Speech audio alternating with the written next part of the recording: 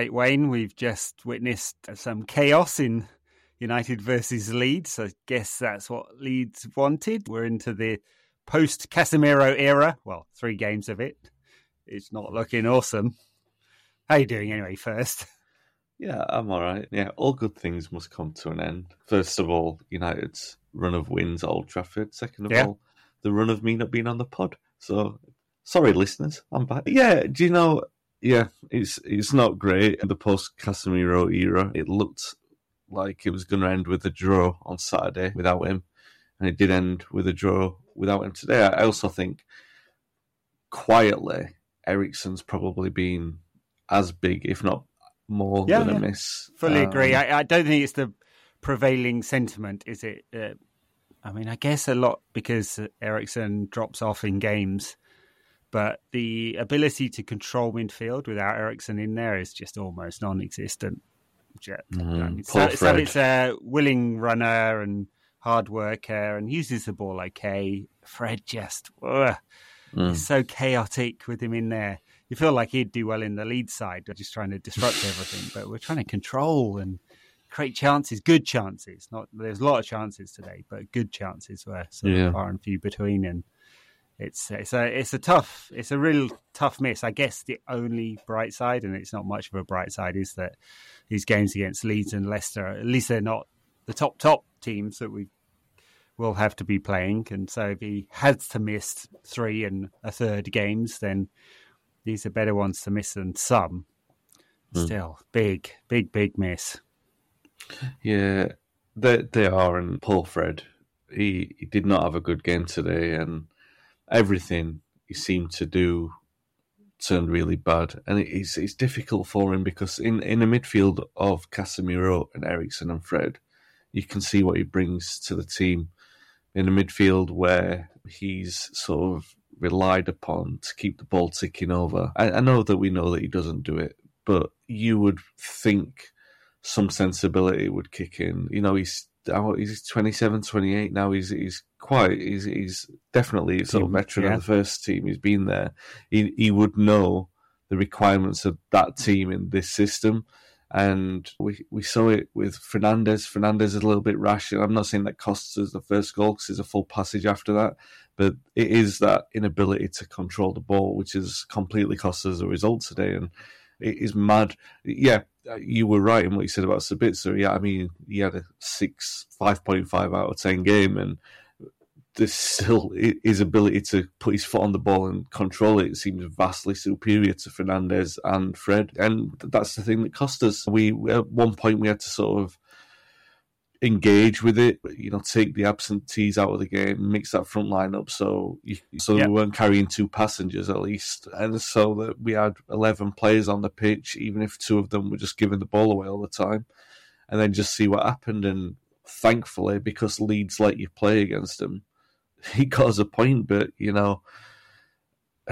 it's a tough one. I mean, Fred's by far he's not the only one that we should be guiding, because he's the most notable one because of how poor the midfield was. Right. He's picking a bad run to go disappearing when we've got another forward who goes disappearing. It's not great. I mean, that area either. So, you know what I mean? In the critical areas where you think, all right, we should have some stability in defence, and when you have one problem, you have 2, and then it sort of undermines the safer areas of the team. And then, I think that's what we're seeing at the moment. And it's a very difficult thing for Ten Hag to deal with. I mean, I thought, all right, we got away with it tonight.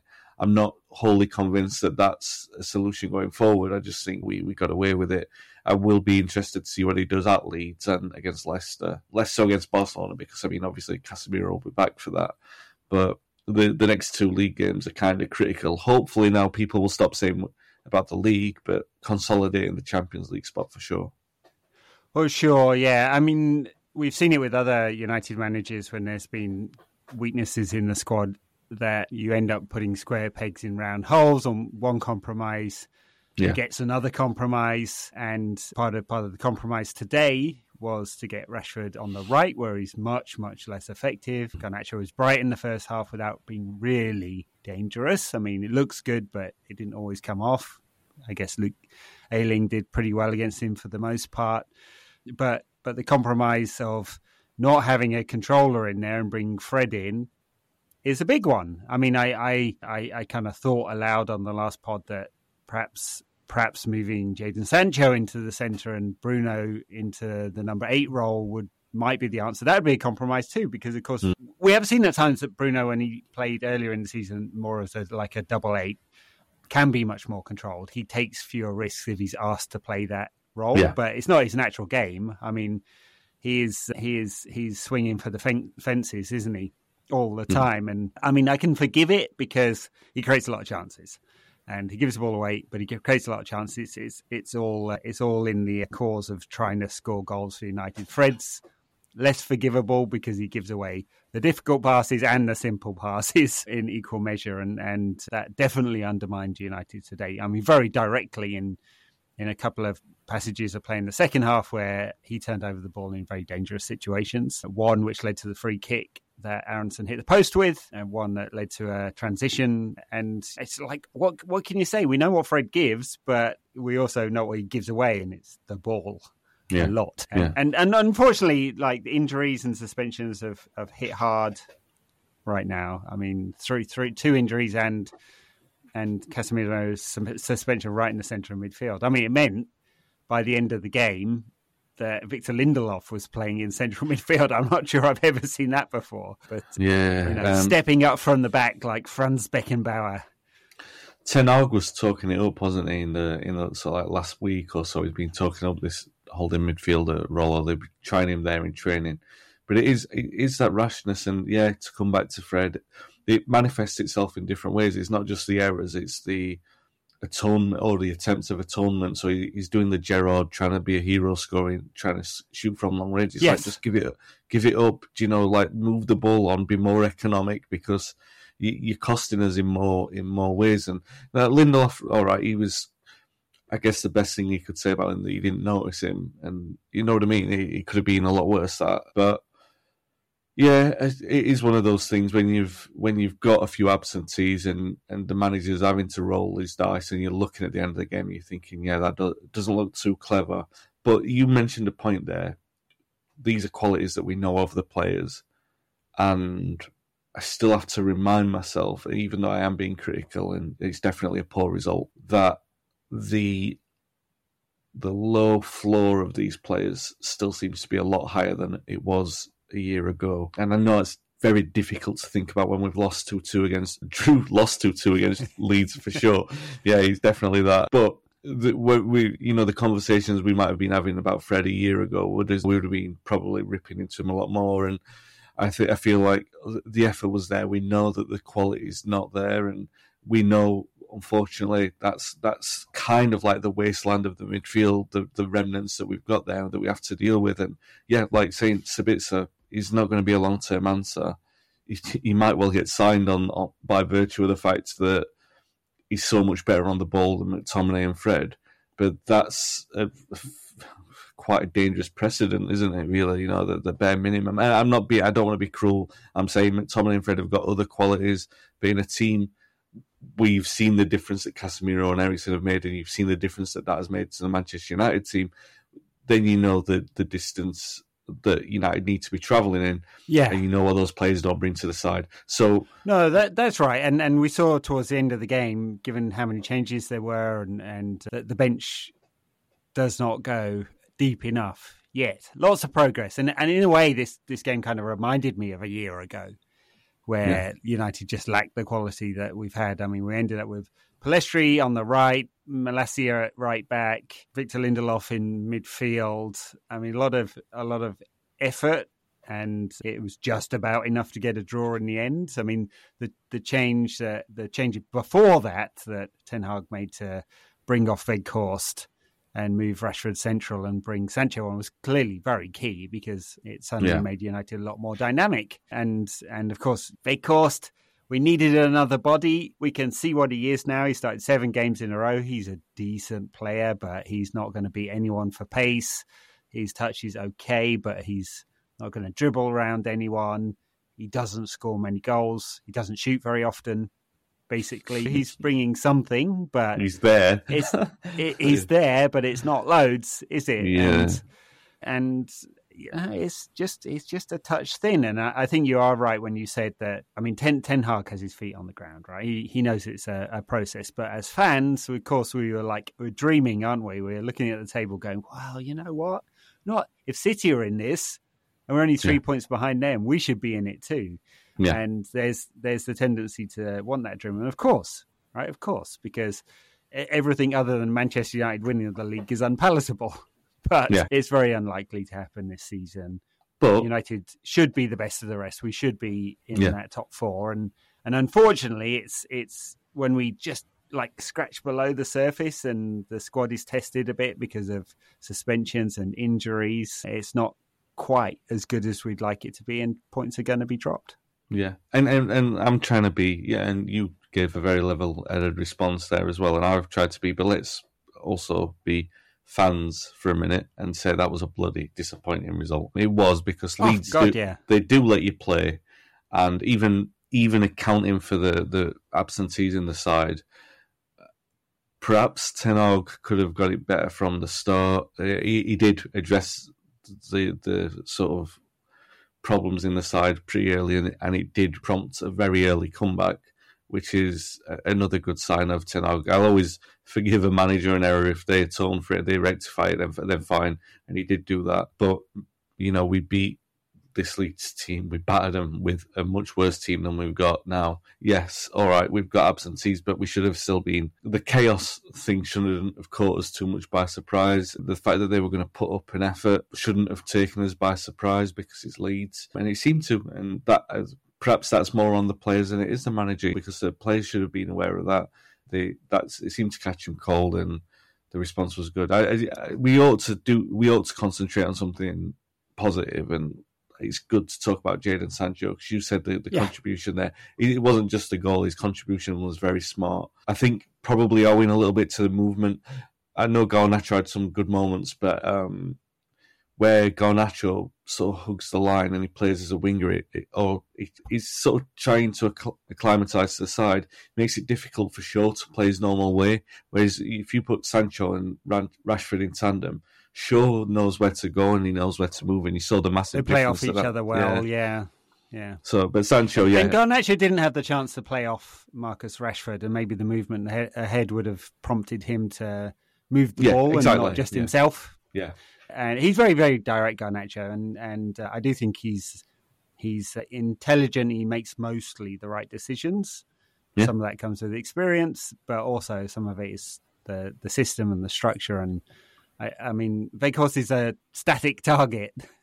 He just doesn't move very much, so he's quite easy to mark. The irony, of course, is United barely put a cross in, and then Weghorst goes off, and we start throwing them in, putting tons in.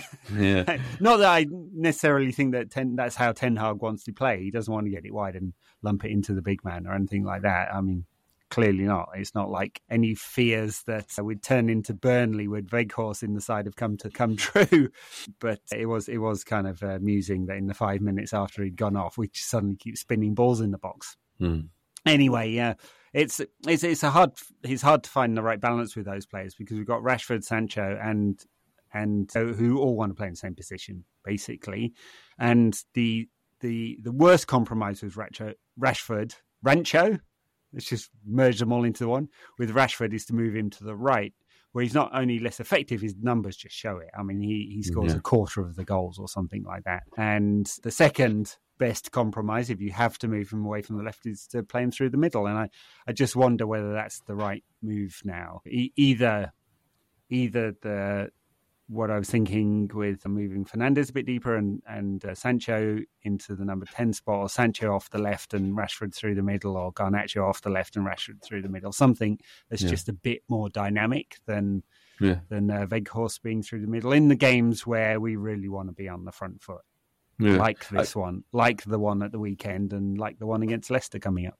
Yeah, because I mean, I happen to agree with that. I think Rashford through the middle is probably the natural way to go, and you can play. Let's say Anthony's out, just for the sake of this conversation. I think you can play Sancho and Garnacho in either of the wide positions, just to tell them to sort of pick up where they need to be. I probably prefer to have Garnacho from the left. Sancho's no stranger to playing from the right, even if you'd kind of want a game on the left just to ease him back in the side. But like I said, there's nothing saying that they can't move around. And I think what we saw from them in pre-season, especially when it's Rashford, Martial and Sancho, is that they weren't sticking to positions. They were moving around. That's true. So, and like you said, there's definitely a thing for him there at number 10, Sancho. So, but yeah, I'd be happy to see that against Leeds at the weekend. And again, without wanting to be critical of Weghorst, he's a good option for the chaos. He's a good option for that kind of scenario the last 20 minutes if you're throwing crosses in. And I just think, yeah, he's had a good run of games. We've seen we've seen the limitations in that setup. We've seen how it affects other players. It's now probably time. And Ten Hag, to be fair, he's probably seen it. He's probably ahead of us in noticing it. He's probably going to pick Rashford from the start of the weekend in through the middle and then build the attack around that. Yeah, I'd be really surprised if he doesn't. And it looks like there's no chance of Martial being back anytime. I mean, who knows with Martial? Martial decides his own fitness, but he's got... I think Ten Hag said it was a recurrence. He used some word like that, didn't he, about Martial's injury? So it's the same problem as he had before. So who knows? I mean, it just same story for the last how many years has he been at the club? 6, 7? Yeah, something like that. It's I mean, you just can't rely on him. It would be Ten Hag's first choice to play there. We're not going to get it. Weghorst, as you said, limitations, especially when we want to be on the front foot. And for the next 2 games, at least Leeds and Leicester, I think Rashford to the middle makes a lot of sense. The Barcelona game's a different question, and I'd be kind of surprised if Weghorst doesn't play that one, just because they'll want someone to play into, assuming that United will be under a lot of pressure for much of that game. That's to come. We can talk about that later. So, I mean, look, the positives, United got on the front foot after Leeds scored the second goal, which came early in that second half. I'm sure Ten Hag's like whatever message he wanted to give, which I'm sure was about starting with intensity. I sound like a pundit now, don't I, putting words in people's mouths, but I'm sure it was that. It was kind of thrown out after Leeds scored that second. By the way, handball, I know it's not handball because the law says as long as there's one extra pass, as long as it's not the final pass, it doesn't count as handball, but still, he gained an advantage. Under the old rules, handball. Under the new rules, he can fucking basketball it as much as he likes, as long as it's 2 passes before the goal. So anyway, after that, United did really well. They came back intense and pushed, didn't they? So they did. I do want to comment on the handball because I think it's so ridiculously ambiguous now that everything it's handball. It's handball. A player has handled the ball. It's handball. You can't just say, it's 2 passes before the goal. I mean, are you just going to... Well, unfortunately, IFAB have said that. So but do you know what I'm saying? Like, when you're looking at it, because he could have handballed it in the middle of the pitch and there might have been 50 passes before anything else, but it's still handball. Do you not blow for the foul anymore? Like, no. It's ridiculous. They look at it. They look at it in the context of the goal and not the context of the decision. It's like... Yeah. No, that's right. And they are working back from that potential goal and not just the thing that happened. Same with the offside law. Both have been made more complex and less easier to understand. Both have been changed in order to, in as many scenarios as possible, benefit the attacking side. Yeah. So likely, because you don't get this, which phase of play is it where the handball happened in the defensive phase? Likely it would have been blown for a free kick if it had been the other way around. I mean, which the complexity doesn't help, does it? With understanding players, pundits, fans, managers probably get it, although not all. So Leon Osman on the world feed, by the way, definitely in the top 5 most dreadful co-coms. Absolutely crap. Just awful. But Leon Osman on the world feed didn't understand it either. So anyway, yeah. It's gained a clear advantage, but Leeds took advantage, got it wide quickly, and Rafa put in his own net, unfortunately. But after that, it happened from United. I mean, it was good between, was it Pellistri and Dalot to get the cross in for Rashford's goal. Yeah. And it was very smart from Sancho, first in attacking and then controlling it really well when the ball ricocheted back to him to get the shot off early. And I guess it's that early shot that beat Meslier and the Forester players between him and the goal, because it was very close to him and he's a good keeper. But I'm thinking the surprise did him. Yeah, I thought, to be fair, when it was 1-0, I looked at the team and they responded quite well. We've seen not to hark on about the past, but we've seen the heads drop when United have gone a goal down. They didn't do that. They responded, but it was kind of like, well, the chaos is there. Are they going to benefit from that chaos? And then when it goes to 2-0, you know that kind of approach isn't going to do it, because you said there you're going to see the intensity. If you see the intensity from that United midfield, all that means is they're going to give it away all the time. So you needed those changes. You needed Sancho, you needed Pellistri, and thank God that now recognise that, because that is basically what got us the point. And yeah, the intensity was there, don't get me wrong, it definitely was, because the team came back and they got the point, but there was never the quality in terms of, you felt like United are going to stir back into this game. Like, I'm sure that we would have felt more convinced of it if one of Casemiro or Eriksen was on the pitch. For sure. And there's no way of getting around that. There's no easy fix for it. He's gone like for like, basically, or tried to, just gone with two central midfielders. We'll see if he changes for the game at the weekend. I mean, it will be more of the same otherwise, I think. And Ten Hag is very clear. He wants the ball. He wants to dominate the ball. And it's going to be very hard for United to do that, where it's basically a fight in the middle of the pitch. Because we know what Leeds are going to do. McKennie and Tyler Adams in there, they're just going to fight, right? They're two decent players, but neither of them's technically particularly good. But they have got lots of energy. They were very gnarly, weren't they? They were getting into United all the time. And that's what you'd expect. So that's what all the travelling Leeds fans expect, and they responded to it. I expect it from Leeds, don't I? I just feel like the Palace was needlessly aggressive for like 40 minutes of that game, and it's just, maybe it's a sign of United on the ascendancy again and doing good things, but it just feels like a little bit too much of an unnecessary needle in the games. Like, especially, there was moments in the Palace game, and there were moments, and don't get me wrong, United players aren't blameless in this, because there are a couple of times I've seen Martinez going for tackles, and I'm like, oh. Yeah, I mean, a big one tonight, wasn't it? Yeah, and so, but you look at it in the pace of the game sometimes, and people are making mistakes, it makes you wince, because it's just 1 second late on either side, and you're going to see, it's like players looking for decisions and don't realise that they could cause harm to each other. That's what I don't like about it. The needle, what I'm talking about, the needle is little things like that. People will call it banter, but I know that you guys have already talked about this, the Casemiro decision.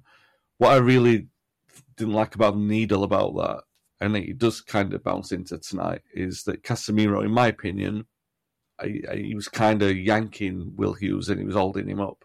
So I'm not saying he was an angel. He started out like he was going to be aggressive, but I think he actually pulled him up and stopped him from falling down the little bank. I agree. And then at the end of it, Casemiro gets sent off, and Will Hughes turns around holding the six fingers up. And I'm like, this guy you don't have to be his best friend, but he has stopped you from like banging your head at the very least, and gave you a nice hug. I mean, who doesn't want to be hugged by Casemiro? I wanted to. I still do, by the way, Casemiro, if you're listening. You can give me a hug anytime. But Will Hughes, what I mean is that he's needless. Like, you turn him around and he just like causing aggravation. Like, he was already hostile, the atmosphere anyway. And I just feel like, obviously, you are going to get that with United and Leeds. I just felt like the players didn't help it, because you just think it just takes one bad tackle, and it boils over into something that we didn't need at that particular time. But that, I think that comes again with the rashness of the entire sort of setup, and perhaps I'm not blaming Ten Hag for that, it just couldn't be helped with the players, I guess.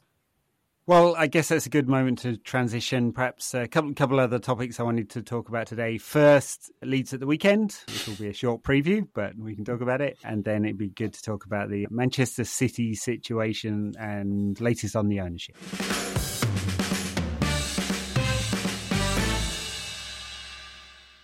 Yeah, I expect more of the same at Ellen Road. I don't know about you, but I expect exactly the same game. I think it'll be exactly the same game, and I think the onus is on United to change if we want to change the pattern. Yeah. Because the Ellen Road crowd will be up for it, of course. I mean, always are. It's always when United come into town, they decide to turn up the volume. It's interesting, isn't it, Ellen Road? Because it hasn't changed much from 20 years ago. It's kind of old school ground, and I haven't been for a while actually. I used to kind of enjoy going, even though the atmosphere was hostile, all the way from train station and or bus parking area to the ground. Yeah, I used to kind of enjoy that, and I'm sure the United travelling support will be very good, but they will be facing a hostile atmosphere, as will the fans. The team will be up for it. I think if United don't want it to be chaos and fighting and needle, we have to adapt, because Leeds are going to play exactly the same way.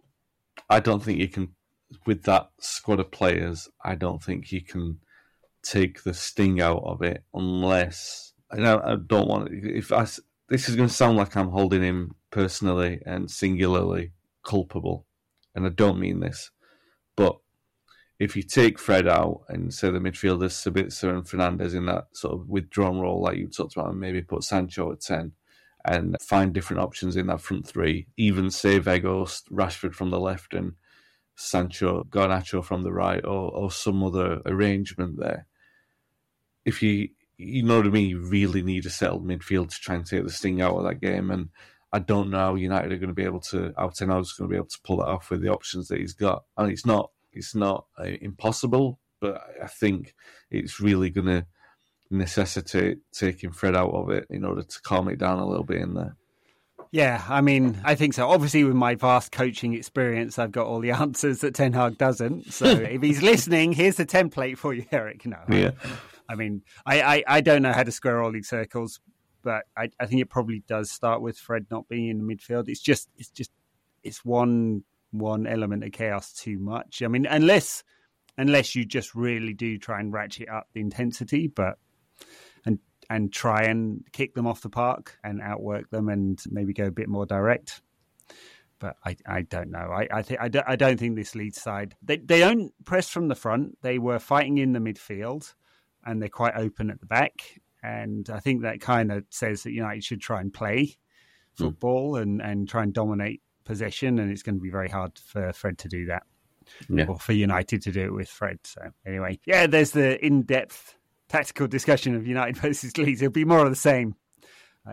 It would be very nice, given the thinness of our squad, that we don't get any red cards. So I thought Martinez teetered on the edge a little bit tonight, and it's only one fraction of a second late when he's so aggressive between him and a red card, and we could really do without that. Yeah. And injuries, of course, with Barcelona coming out, could really do without any important injuries, of course. Yeah. We shall see. I mean, the one thing that will be interesting is Ten Hag's first trip to Ellen Road. So it's going to be his first experience of the atmosphere. And you can prepare, you can have people tell you what it's going to be like, but your first sort of 20 minutes in that environment is going to be like, oh, you know what I mean? I think, absolutely. I mean, it will be. I mean, look, I think his changes tonight made a difference, and he's not always proactive, but I think he was proactive tonight, and it'll be an experience for him to be in that atmosphere and for continue his journey on improving this United side, because I think the arc is going in the right direction. Bumps along the way, and there's been a few bumps recently. Yeah, but my point is, I think that. So our next two away games in the league are Leeds and Liverpool.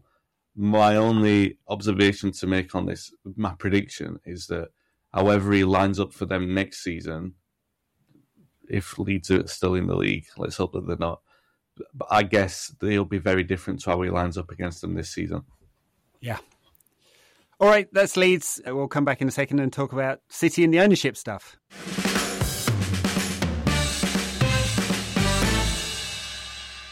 No question about that. It's supported by you, our listeners, through patreon.com/NQAT pod, where you can get access to our weekly ad-free bonus episode talking about football around the Premier League and Europe.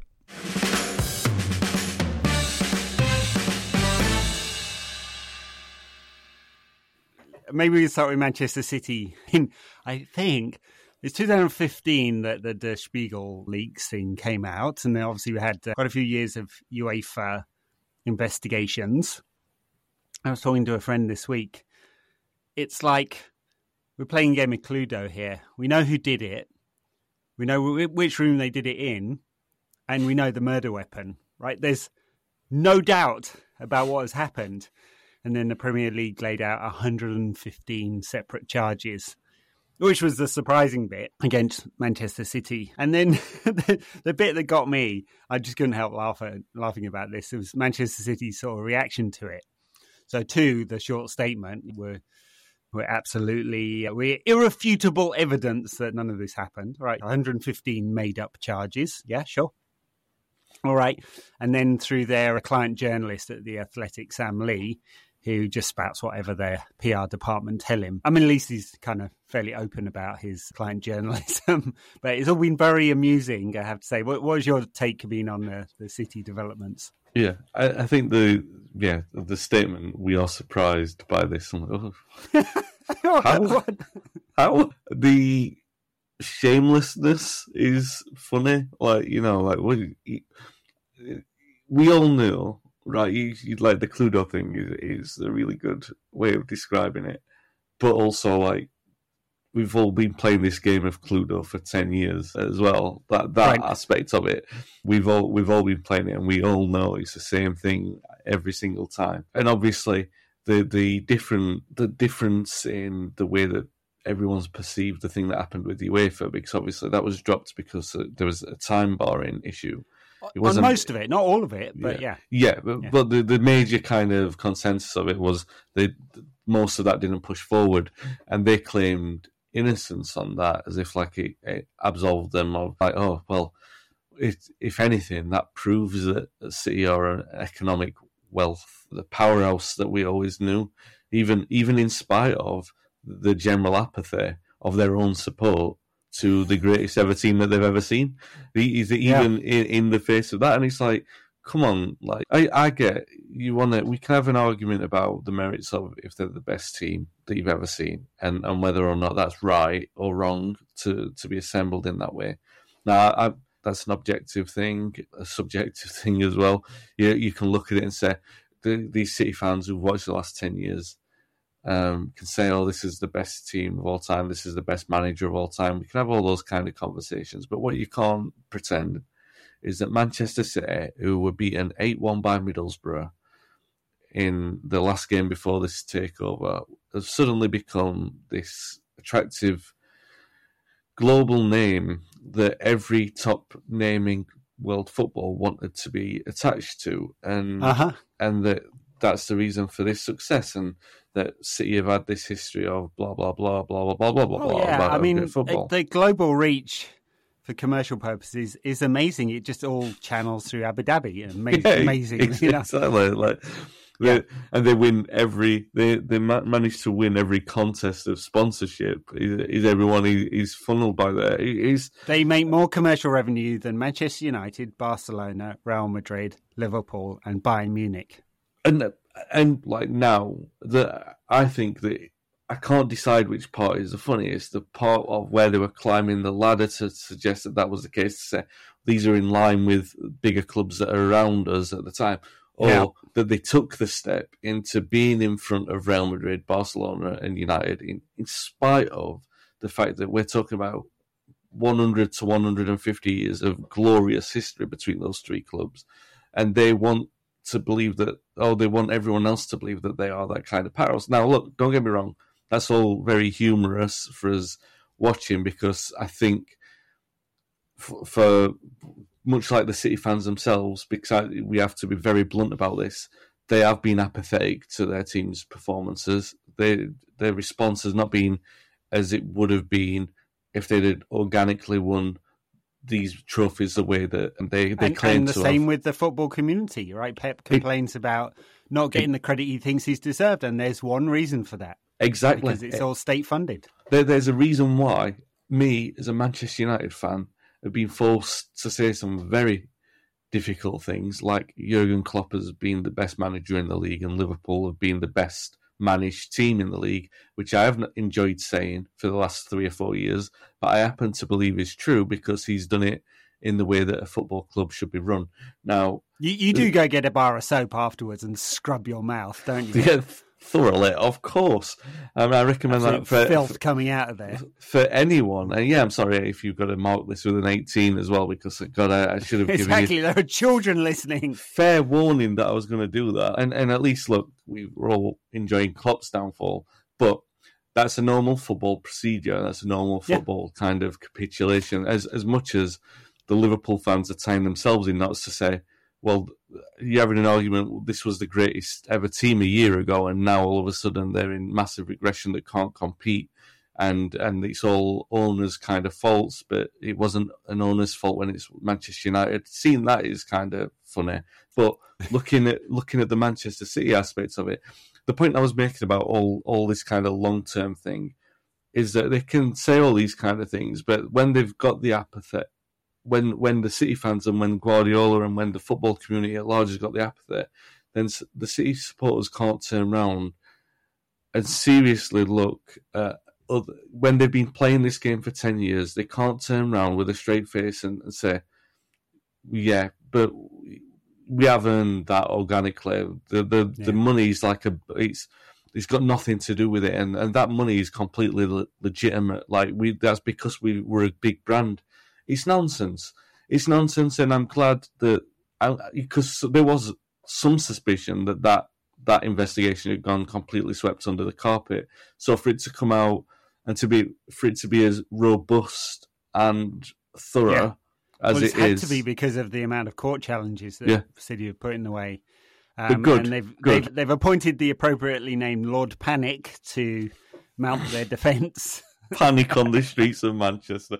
I did like. I thought, could I be the first to tweet that? And I looked and 50 people got 500 other people have. Yeah, that's right. Well, look, we should remind everyone of the three tenets. Really, I mean, 115 odd charges, and there's all the UEFA stuff. But basically, it's artificial inflation of sponsorship by channeling money from related parties, from the Abu Dhabi government through sponsors, related party sponsors, and there's more control around that now, but there is a smoking gun of evidence and of emails and of presentations that UEFA couldn't use because some of it was, let's say, dubiously obtained and out of date as well, time barred on the charge. But the Premier League don't, because it's a private members club and not a court of law, basically can, right? So artificial inflation of sponsorship and relating and routing it through related parties.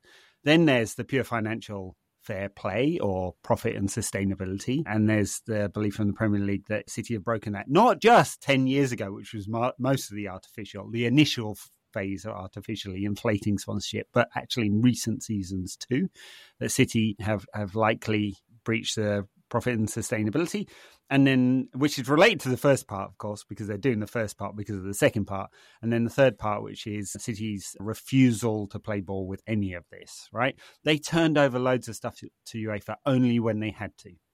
And part of the reason why some of those charges were time barred, because City didn't play ball for years and years and years and years, right? And they think they can do the same thing here. And anyway, like if this means, like at the worst, right, if somehow the procedures haven't been followed, and it's interesting to note that's what City said they would also be fighting on, the substance and the procedures. If somehow the procedures haven't been followed closely and the Premier League can't do anything or whatever, the damage to City's reputation, and this is a project about Abu Dhabi's reputation and access to power through the Premier League to globally, that will be significant, I think. And of course, very few people will consume all the material the Premier League have put out or will put out, and it'll be directed through the media and social media, and that means like people get a kind of précis version of it all. But there is damage to the reputation. And the second aspect of it is that there will be more controls in the future. There has to be, right? There has to be a reckoning from English football to say, do we really want state money in? And we'll come to it in a bit. This may be a question that will be coming very, very soon as well with Manchester United and potential takeover there as well. So, and then the worst, of course, I think lots and lots of speculation this week about what punishments there could be.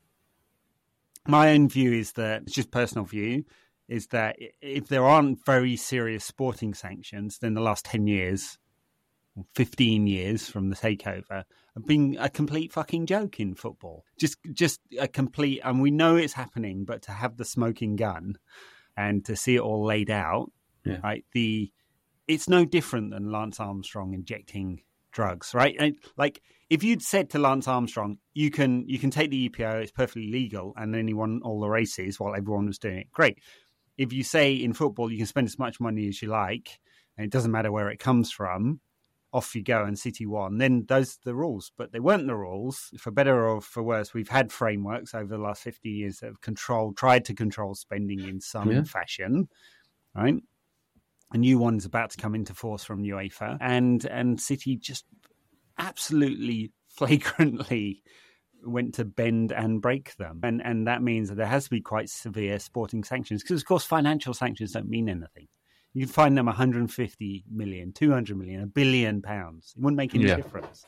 I'm sure that many people have seen responses of this ilk. It's kind of like, oh yeah, I'm sure giving Bobby Mancini an extra under £1,000 a week has ruined English football. But it's not about that. It's about the cumulative effect of like this. And I know Chelsea started it with the systemic weakening of the lower reaches of the Premier League to build the squad. You know, like the likes of Scott Parker and Sean Wright-Phillips and Wayne Bridge, who were never going to play all the time, but they formed part of their squad, stockpiled the squad, and City did that in a much more aggressive way with bigger teams like Arsenal. They were much more aggressive with Arsenal taking the bigger players off them. And then they did it, you know, like the Villas, Evertons, whenever a team looked like they were going to be pushing, even Swansea, when they looked like they were going to push up the table, they just nicked a couple of their players, and it was like, not nicked, paid handsomely for them.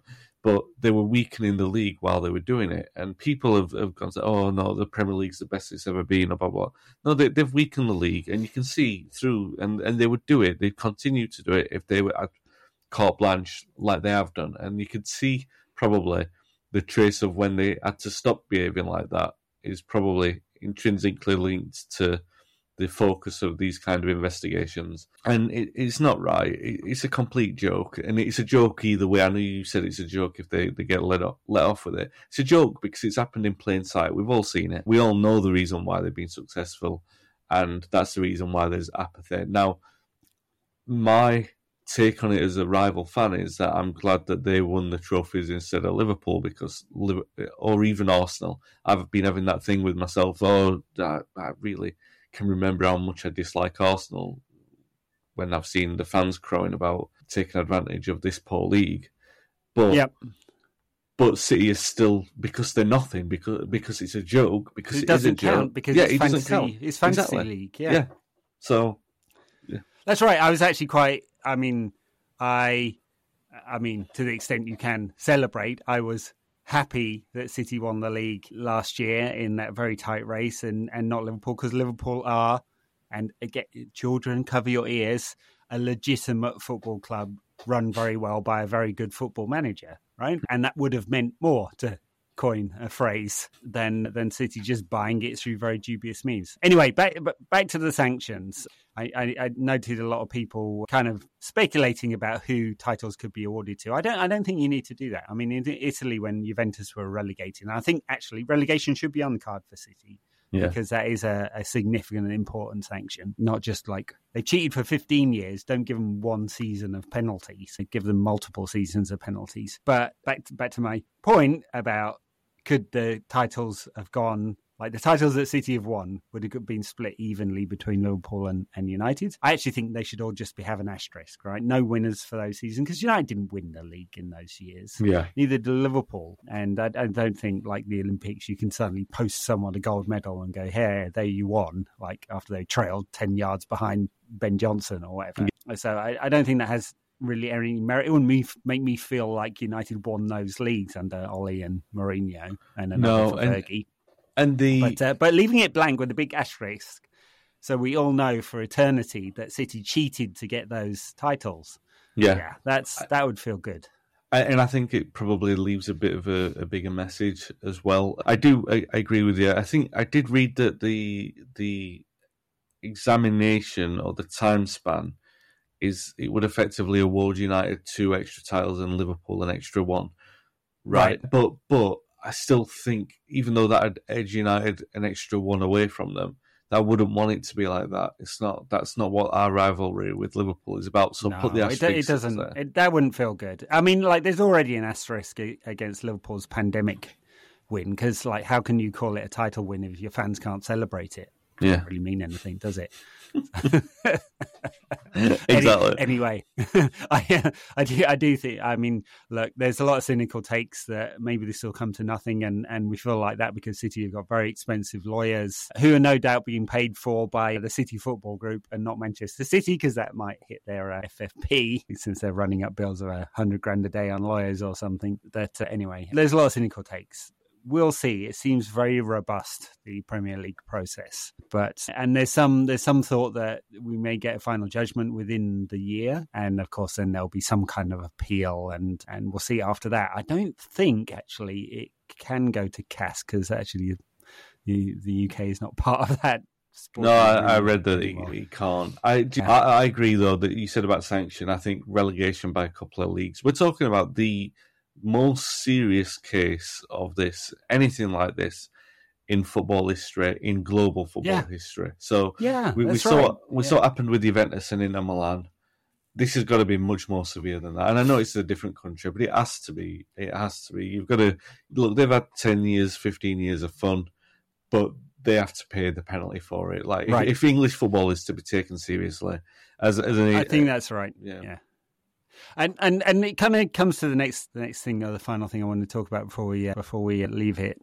That there's been speculation around a potential Qatari bid. Of course, we're expecting bids to be wrapped up very soon, and so those who choose to make it public will make it public. Like, obviously, we've got Ratcliffe and now the Qataris, who seem to be very happily playing along with the publicity. There'll be many, many, many more, I'm sure, that who are not taking it public and want to keep their cards close to their chest. Brain Group, the bank that did the sale of Chelsea, and managing all that process. But I see in the same breath people laughing at City and then like welcoming Qatar with open arms. And I just like the cognitive dissonance that you have to like do that. I find absolutely amazing, right? They'd like the result of state-based sport washing projects is what has happened at Manchester City and Paris Saint-Germain to a different extent. I mean, they've been punished by UEFA previously. And to think that somehow we need that at Manchester United, I mean, we don't need that. United make tons of money, properly run. United will be a force in European football again. The idea that we need state money from a autocratic and absolute autocracy is bonkers. And the other thing I wanted to say there, like there would have to be some like real mental gymnastics at the Premier League and UEFA to say, oh yeah, this is all right, this is a private entity. And much in the same way that the Premier League pretended that the state sovereign wealth fund of Saudi Arabia wasn't anything to do with the government. Yeah. Absolutely amazing. They'd have to do a similar thing here, because believe me, if United are going to be sold at 6, 7, 8 billion, it's 5% of GDP for Qatar. It's a small country. The idea that you could spend 5% of GDP on a foreign asset in an absolute autocracy and it not be okayed by the ruler, it just doesn't happen. So it would be a state project, and I, for one, don't want anything to do with that. I did see a couple of people speculating that these were individuals rather than the entity, and I think I agree with you without knowing too much about it. Yeah, I think that's definitely bad. But we could get into another 4-hour podcast talking about the merits and the sort of like the murky waters of any billionaire, anyone who owns a football club. And I'm not backtracking on things that I've said previously, because I've been very public about things that I've said previously about ownerships of all of the major clubs, including our own. I just would like to echo what you said, because I know like a lot of people will probably be listening to podcasts like these just in case of whatever happens, to be informed of our decisions or our opinions, to be coming back and saying, oh, you said this or you said that. My position is, and always, and it's the same as what you've just said, is that United don't need artificial growth in the way that Manchester City needed it. They don't need that kind of input, even if it took a decade of refurbishing the stadium or getting the infrastructure right. But United were standing on their own 2 feet. I'd be quite happy with that, as long as they were doing it in their own way, using their own money to do that. They don't need this outside income to be doing that. And I think it's the murky water again, going into whoever is the owner, if they are a wealthy benefactor or anything like that. I would, even if they were very wealthy and it was from one of these controversial regions, I would still prefer, this is just me as a Manchester United fan, that there was a distinction there that made me feel a little bit more comfortable that United was still doing it their own way, that they weren't going out and spending £600 million in a transfer window, because that would be an obvious exercise in the sports washing and this avenue which you've talked about and that we've all talked about for years. When we have no control over this as fans, and obviously whoever takes over the club is going to impact us all in the way that we think and feel about it. This is just we're reacting to this because this is the story of the last 24 hours, and it was always going to be. It was always going to be that this was going to be a story, because they, somewhere from Qatar or from the Middle East, there are going to be other entities making bids. If it was a Saudi Arabian individual, we'd be talking about that now. So it's just a case of who it is in this time span. And the point is, like you've said, and just to reiterate the point, it is not about these other people. Whoever it is going to cause some discomfort, some political juggling in our own brains, and it's not going to be comfortable for anyone, because there's not going to be an easy answer, apart from the temporary joy that the club won't be laden with debt and the Glazers will be gone, and then it's the mental gymnastics that come after that. I'm trying. My own process is, if United are self-sufficient, if they just operate the way that they've traditionally done before the debt was laid on them, but if they can operate on their own 2 feet and they're spending the money that they generate and it's all within the rules and everything like that, I'll be completely happy. I don't want more than that. I'm happy. Yeah. I'm happy for the old joint to be there, getting a lick of paint, as long as it's a nicer colour of paint than what looks outside at the moment. If they refurbish it at a slow rate, if they can add the odd section here or there to make it look nicer, then great. Increase the capacity. If they can convince all those guys at the back to sell the houses so they can build over the railway line, even better.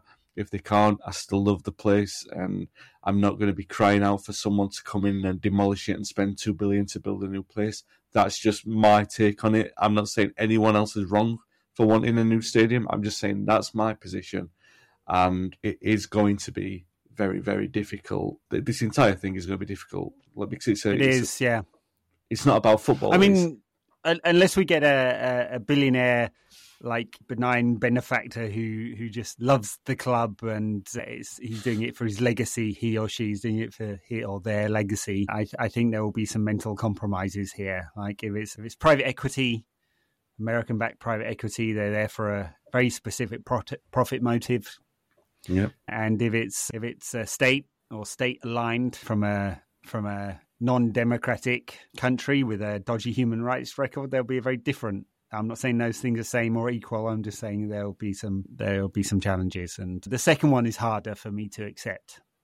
There's plenty of people online who just don't care, right? Blood on the hands or not, just not going to engage with that line of thinking. So, but we'll see. Anyway, that's the story this week. I think there'll be quite a lot more before a sale is actually a preferred bidder and a sale actually goes through. But it's gathering steam at least, and we were kind of promised that it should be concluded by the spring. So. Yeah. We shall see. Thank you, Wayne. Thank you, everyone, for listening. We'll be back after Leeds 0, United 5 at the weekend.